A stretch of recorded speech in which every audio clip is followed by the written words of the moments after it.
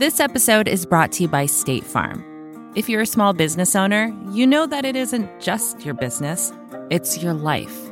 And whatever your business might be, you want someone who understands. That's why you might want to check out State Farm Small Business Insurance. Why?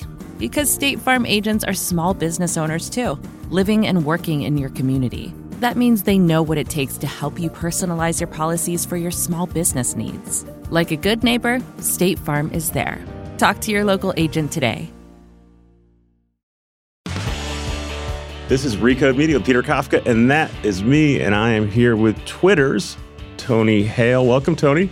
Thank you. It's great to be here. Normally, I ask you what you do and what's going on at Twitter, but we don't have to do that anymore because you guys have helpfully produced a commercial explaining what you're doing at Twitter. So let's play that for a second. Are you ready to take Twitter to the next level? Then you need to sign up for Twitter Blue. So you can Twitter faster, stronger, harder, smarter, and also stronger. Wow. I can feel the difference. Twitter Blue is a premium subscription with features like bookmark folders, ad-free articles, and undo tweet. Now tweet and undo. It's exercise, but it's also staring at your phone, which is what I like to do. Let's check out ad-free articles. Now pick one and scroll. You're doing great. R.I.P. Twitter. More like let's get ripped, Twitter. Give those sad noodles you call fingers the upgrade they deserve with Twitter Blue. Join your heroes and sign up for Twitter Blue today. Okay. So normally we charge people to run ads on this podcast, but that's your free ad. That's Twitter Blue. This is the thing that you helped build. Yeah. Did you make the ad too? I didn't, but I can tell you that the swag in that ad is now the most sought after swag across all of Twitter. Everyone wants it. Depending on your age, you'll either recognize that stuff as something you used to consume as a young person, or it looks like something that from the past that you've never seen. I'm in the former group. It is something where I am also in the former group. You were a jazzerciser? I mean, who wasn't in those days? I have a very scarring experience. I had a Men at Work tape, which was one of the first things I ever bought, and I came home and my mom and grandmom were jazzercising to it. With like full like leg warmers and I don't everything? know that they were doing leg warmers, but it was scarring. I've blocked a lot of it out. Welcome, Tony. You used to run Chartbeat, digital publishing analytics. Then you ran Scroll, which we'll talk about. Well, that got bought by Twitter and now has been incorporated in this thing called Twitter Blue. And now you're at Twitter rolling out Twitter Blue. So this is a paid product. It's $3 a month. It's got a bunch of stuff in it, including the thing that you worked on for the last couple of years. I want to talk to you about all of it. Okay. But first, really big picture. Twitter is a free social media platform like Facebook, like MySpace in the old days, like TikTok. As far as I can tell, it's the first one to offer a paid product to consumers. Why are you guys offering a paid product on top of the free ad-supported product? So the first thing, it's important to note that Twitter itself will always be free. Like the core of Twitter will always be a free. That's what I said on top of. Thank you.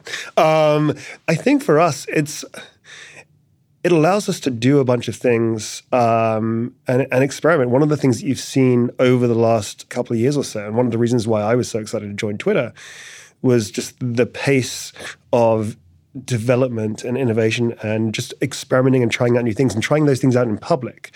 And so this is one of those things. We want to be able to say, like, what can we start to do? If there are features that may not serve everybody, but for really heavy tweeters, heavy non-tweeters who like to read a lot of tweets, news junkies, how can we serve them? And with Twitter Blue in particular, this was also a recognition for us that Twitter is so tightly bound in with the world of kind of words and journalism and content.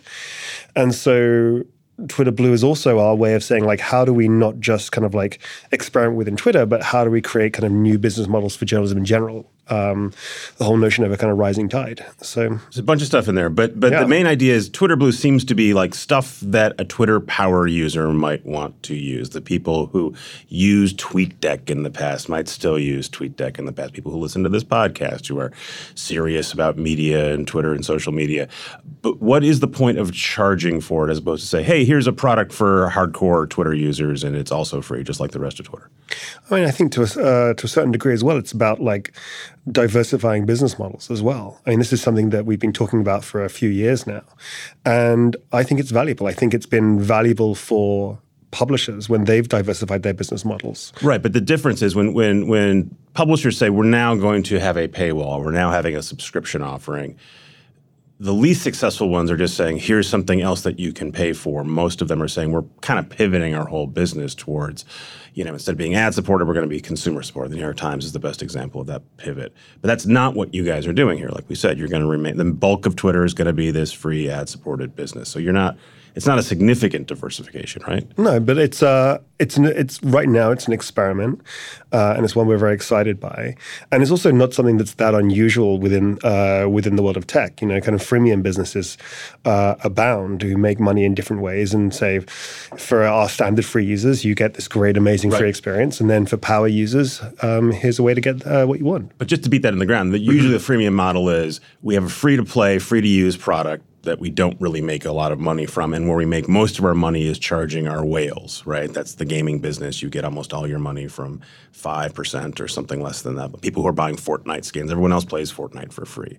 But that's, again, not what we're doing here. This is not going to buoy Twitter's business. Yeah, we are 24 hours into an experiment to look at a different way of building a business, a different way of funding journalism, and how to better kind of serve power users. So you're 24 hours from a red eye, so I appreciate you coming in and making me answering the same question 4 times. So I'll stop asking the same question. We're done. We won't do a 5th one. There's a bunch of products in there in Twitter Blue. It's sort of a grab bag of stuff. How do you decide what goes in the grab bag and what isn't ready for prime time? So I think there's a few things when we've been making decisions. One are things where people get to customize Twitter in some way. So people really like Twitter, but if you've used it for a while, like Jack posted, he customized the tabs at the bottom of his Twitter app, and he removed the notifications thing from that. I imagine he gets a lot of notifications. Mm-hmm. So the ability to customize is one thing that we've seen. Another thing is for features that might actually go out to a broader group later, to kind of the general audience later. Something that you're paying for now might eventually be free for everybody. So we have this notion called Twitter Labs, which is where we're if we want to try things out, we like building in public, we're going to put it in labs, we're going to test it, going to learn from some of our heaviest kind of most kind of superpower users, and then we can make decisions. Either it can go out for general audience, we can keep it within Blue, we can go from there. So we've got a few different features in there, such as longer video, for example, and I'm sure you'll see more. But for Twitter Blue members,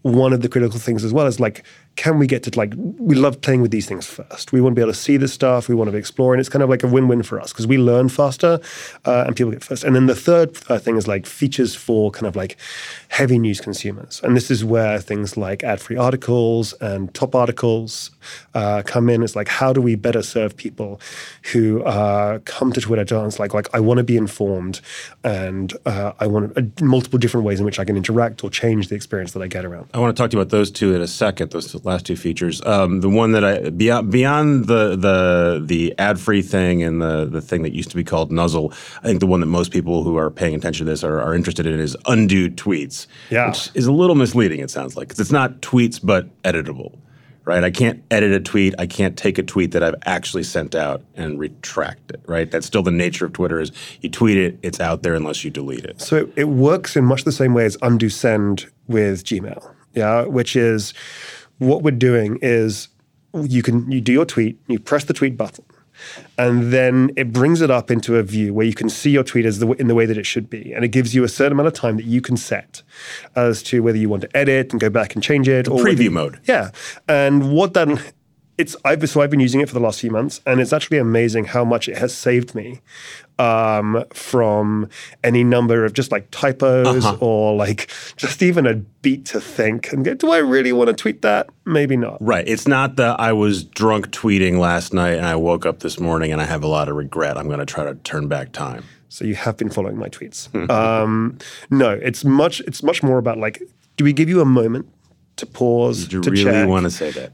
But also I am a typo machine. And so the ability to go in, correct those, and just have that quick check has really kind of saved me on any number of occasions. So the reason you have come on my podcast a couple of times is because you are deeply immersed in the media business.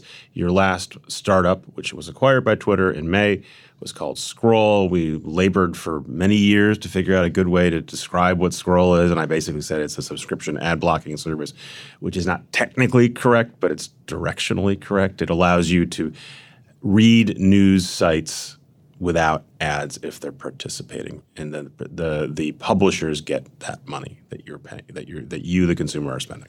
Yeah. That's a pretty clunky way of saying it. Which is why I just like to say it's an ad blocking service. So I think the way, because as you say, like there's a number of different ways in which we can kind of describe Scroll and now ad-free articles. And in some ways, the easiest way is to think about it from a consumer perspective and then from a publisher perspective. So from a consumer perspective, it's pretty simple. It's when I'm going through the timeline, there'll be stories from participating publishers, and we have a network of more than 300 sites, people like the Washington Post, Vox, LA Times, BuzzFeed. Well, thank you for the disclosure, yes. Thank you, yes. You are a wonderful partner. And when they click on those stories, the page loads fast. It loads without ads. There's no kind of chum boxes at the bottom. It's just clean, beautiful, the content. The ads are stripped out with the publisher's permission. We don't strip out the ads. The publisher chooses to show me a page without ads. Yeah, so we don't actually touch the page at all. The publisher is in complete control. But from a consumer perspective, they're just getting the content they want to see. They're getting it in the fastest, cleanest way that they can, while still keeping that direct relationship with the site. From a publisher perspective, it gets interesting because this is in many ways it's the first time we've had a large group of publishers come together, agree to a kind of level playing field for how they want to get paid. It doesn't involve advertising, where when people come to their site on the open web, they get to deliver an experience and get paid. And they get paid. Our goal is 50% more per person than they would have made from serving ads to that person. If you want to go deep on this, Tony and I have literally talked about this a couple of times before. You can go back in the archives. They're still free. There's ads attached to those. To be clear, this is not stripping out ads from Twitter, which is another thing people say, oh, I wish I would have had that. Why can't I pay you money to not have ads on Twitter? So I realize you don't run that business. I don't run that business is the first part of it. But I'm sure everyone has asked you this, so I'm asking. Sure. And for us, advertising is still a great way to kind of support the business and to innovate and so forth. We were trying to think through with ad-free articles, what is a way that we can both deliver an experience and also to kind of support the partners that we work with. And I've been on this train for 10 years now, trying to find different ways to fund journalism, and I've got a litany of kind of graveyard of failures to my name on that front, and this for us is our best starting point, which is can we deliver a better experience? Can we do so in a way that feels like it's doing some good in the world? Did you guys think through, look, if we're asking publishers to offer an ad-free version of their ad-supported service in exchange for money, why shouldn't we offer the same thing to ourselves? Why shouldn't Twitter offer the same thing? I don't know if those conversations have been happening. It's definitely a different team to my team. My team is focused on how do we kind of help journalism, and so that's what we that's what we did with Twitter Blue. So Scroll used to be was a service you started, funded by big publications, including the New York Times. One of the difficulties you had for years was getting publications like Vox, et cetera, to sign on. I believe the Times still hasn't signed on. Now that it's part of Twitter, how do those conversations change when you go to a publisher and say, we're doing this thing, it's going to be baked into Twitter? Does that make it easier to pitch, harder to pitch? It's definitely easier. Also kind of raises different questions as well. I think as you say, when I was out there as this tiny startup, we were 14, 15 people. And we would go and we'd be working with publishers. And you knew them all because you'd been the Chartbeat guy. So you'd been in their newsrooms talking about how digital ads work. Yeah, yes. Chartbeat guy. And we would go and we'd be running the business. And they'd say to me quite clearly, they'd be like, Tony, the model works. We make more money per user than we did from serving ads to those users. That's all great. The problem is you don't have enough users. Then the next question will be, how are you going to get them? That question somewhat goes away with Twitter. When we have hundreds of millions of people on the platform, the biggest, heaviest news consumers. There's not a concern that actually you have too many people, right? Because these guys are still running an ad-supported business. Is there a worry that actually we can't have all these people sign up to not look at our ads? So I think this is kind of the interesting thing if we get real about Twitter, which is that we have hundreds of millions of users, but we're not Facebook or Google. We're not up there in the duopoly in terms of traffic to publishers. I would say that one of the interesting things about the behavior that we see is that Facebook and Google are much bigger drivers of traffic, but Twitter is a much bigger driver of audience. So it's people who are more likely to get a connection to you. One of the questions that... Wait. So spell out the difference between traffic and audience? So traffic is someone clicking on an article to your site.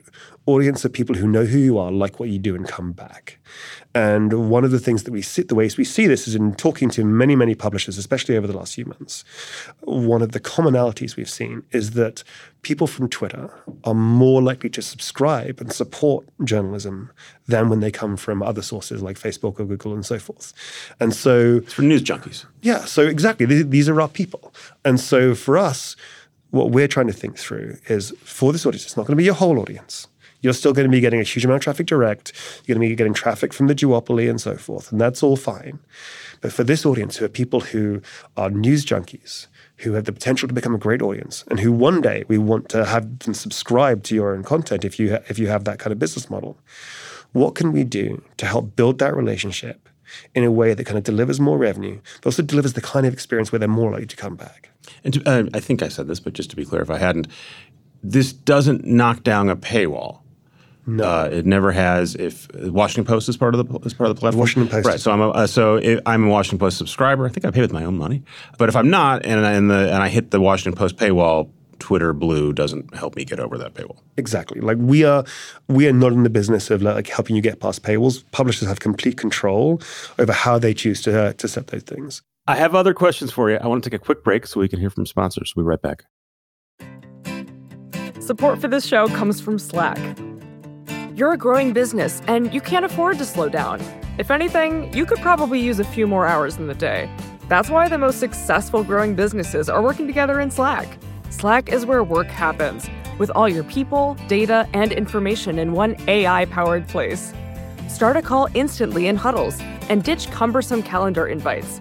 Or build an automation with Workflow Builder to take routine tasks off your plate. No coding required. Grow your business in Slack. Visit slack.com to get started. And we're back. So back to my first earlier rambling question. Have you been able to sign people up post-acquisition that you weren't getting before? Sure. I mean, you just mentioned the Washington Post. They are a great new partner, the LA Times.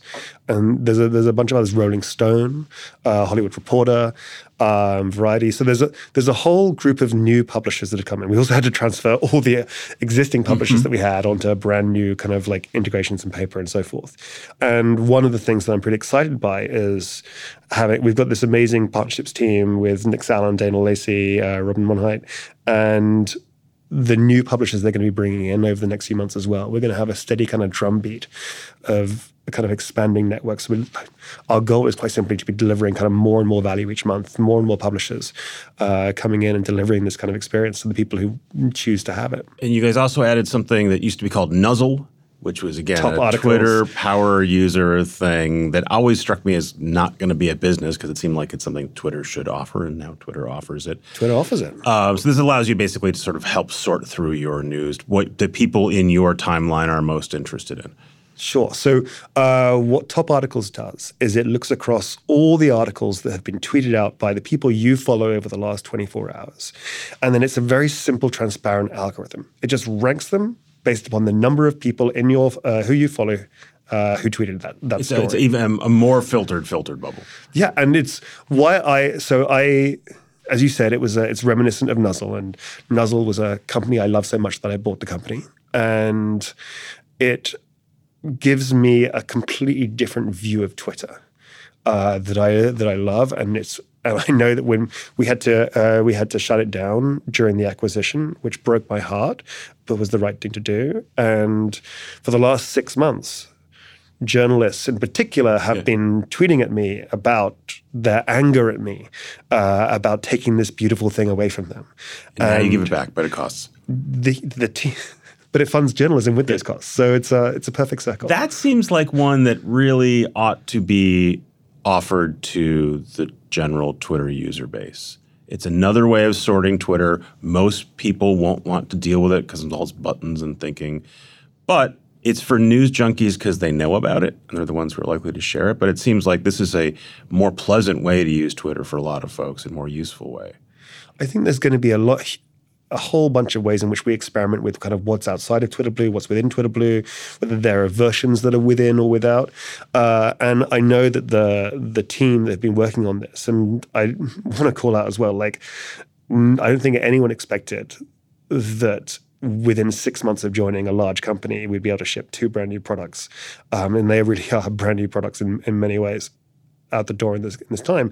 The team have many, many plans for where they want to take this and what they want to do. They've been thinking about this problem for a very long time. And so I'm really excited to see that. I think one thing to note is that Top Articles works incredibly well for people like you and I. We follow a lot of people, and those people tweet a lot of articles. Not everyone is like us on Twitter. Twitter contains multitudes. And so for other people who maybe their feeds aren't so full of articles and so forth, it might not be so valuable. Mm-hmm. So right now, we're launching this within Twitter Blue. I think it's a super valuable feature. It transforms the way that I use Twitter, certainly, and gives me kind of context and conversation about the key articles. And we're going to see where we take it from here. Do you have a rubric for, like, this is a thing that is interesting and or valuable, but it should be in Twitter Blue, versus this is a thing that's interesting, valuable, and it should be offered to everyone, and we should graduate it to, we should take it out of the paywall and make it free and available, and what tips that one way or the other? So I would caveat that, again, we're 24 hours into the US launch. And one of the reasons why Twitter is now kind of like launching things early and so forth is to try and like learn these things with our audience versus trying to like go away in a little ivory tower and then come out and say, ta-da, we've decided what you like. Mm-hmm. So we're going to keep on doing that, and we're going to keep on kind of changing and kind of iterating on that. I think for me, at least right now, my kind of thesis is around these kind of 3 things, which is like, where can you customize Twitter? Where are there features where they may well go out to the general public in a while, but where we want them to be seen and experimented with first within labs? And then where is it appealing, particularly to news junkies who, quite frankly as well, I want to bring into this world because I want them to have a new way of supporting and funding journalism. Because as you've alluded to, you guys are rolling out a lot of stuff. A lot. All from not the org that you run, but the org that you're part of, Twitter Spaces, it's your Clubhouse clone. I can see why that should be available to everyone, because you want the most people available. If you have an audio chat room and there's 4 people there, that's not super useful for a lot of people. You guys did your version of Stories. Did you call it Stories? I can't remember. Fleets.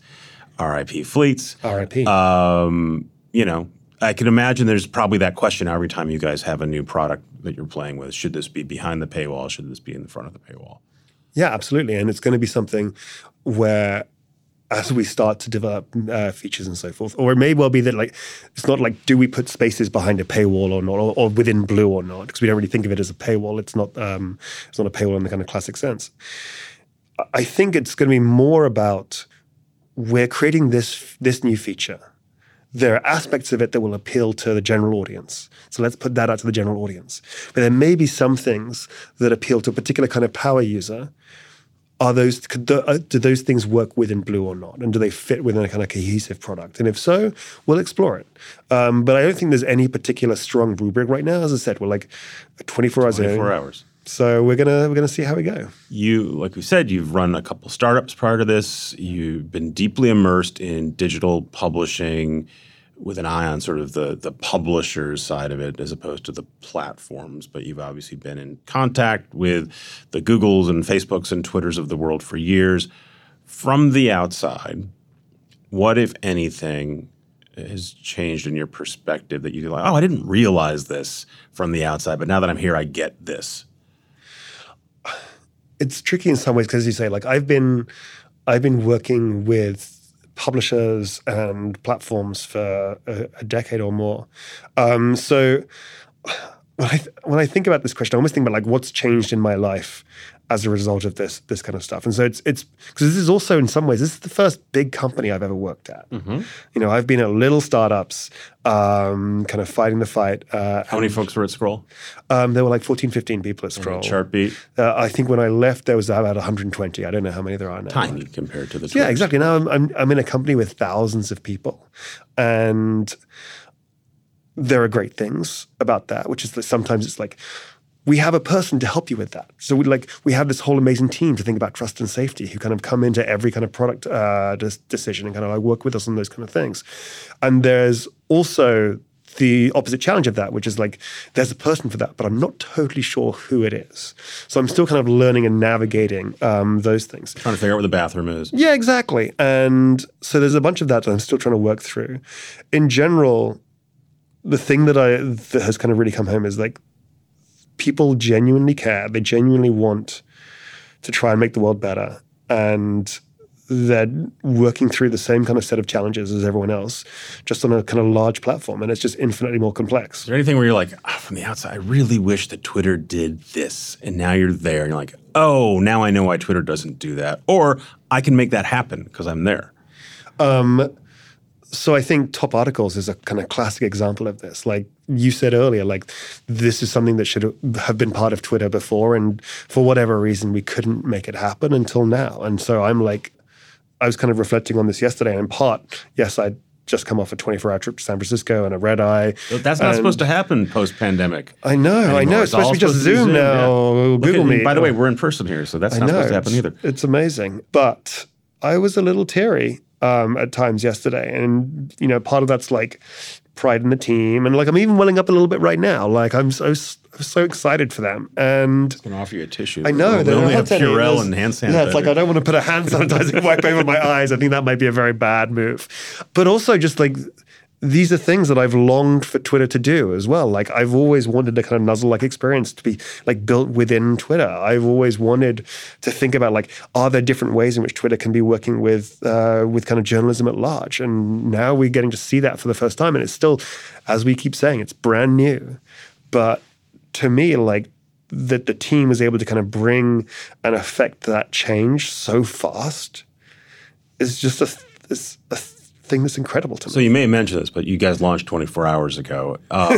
What should we expect? To be fair, Twitter Blue has been in Canada and Australia since I think June or July. What kind of cadence should we expect? Should we expect a new publisher every couple of days, a new feature every couple of weeks? What if I'm a Twitter Blue sub? Should I expect it to change a lot all the time, or this is kind of where we are for the near future? I think what we want to try and do is we want to try and build a kind of sustainable drumbeat of this kind of thing. Because like, I'll tell you, like the team have been working crazy hard over the last 6 months. And so I think there's getting us through launch, there's taking a breath, there's listening to everything that people have to say. Like we were the number one trending topic for a while there yesterday on Twitter. This is the product for people who like complaining about Twitter products. Yeah, so we're going to have a lot of input coming in. So we want to take a beat. We want to listen to that, and we're just going to keep building in public, and we're going to kind of work on whatever schedule is kind of sustainable for the team and where we're actually making things better. We don't want to be just doing frenetic action for the sake of it. But I have already seen some of the things that are coming down the wire for the next couple of months or so, and I'm super excited to share them. You work for the product team run by Kevin Bakepor, who came from, what was his? Periscope. Periscope, thank you. So I assume you're working closely with him because it's his group. Any Jack input on any of this stuff? Do you float any of this up to him? What do you think, Jack? Yeah, so the main person I interact with in terms of that is Kayvon, who's an incredible product thinker. Jack is like, who runs two companies. He runs two companies. The thing that I found is like, he'll come in at the moments that you don't expect. Like there'll be some doc that I've written about my kind of plans for X, Y, or Z that I think maybe 4 people at the company have read because I don't write very readable docs. And then like there'll be a comment where Jack comes in on some kind of point of minutia that he really cares about, or he's like, how is this kind of connecting up to our goals and the jobs to be done and so forth? And I'm like, whoa, okay, shit. And get it back in there. So like, it's not something where Jack is in every meeting or anything like that, but it's he's watching. He's the ever-seeing eye. The ever-seeing eye. It's it was a big question for me. I was like, I'm going to a company, the CEO also has another public company. Like, how's this going to work? Is this for real or not? And it's been surprising. So anything he said, go make this, add this in, or take this out, or change this in a fundamental way? Go make Twitter Blue happen. Yeah. Like, the best thing for a CEO is to be able to give us kind of alignment around what is the stuff that really matters, and then give us the autonomy to choose how we want to make that happen. And Jack's been pretty good about that. Tony Hale, it's 24 hours since launch. 24 hours since you took a red eye back. I appreciate you coming in physically on a city bike. If people want to reach you on Twitter to complain, they know how to find you. Arctic Tony. Arctic Tony. Thank you. Thank you very much. That was super fun. Thanks again to Jelani and Joel, who produce and edit the show. Thanks again to our sponsors who let us bring this show to you for free. A bunch of more cool stuff is coming your way for free in the near future. Thanks for listening. Thanks for writing. Talk to you soon.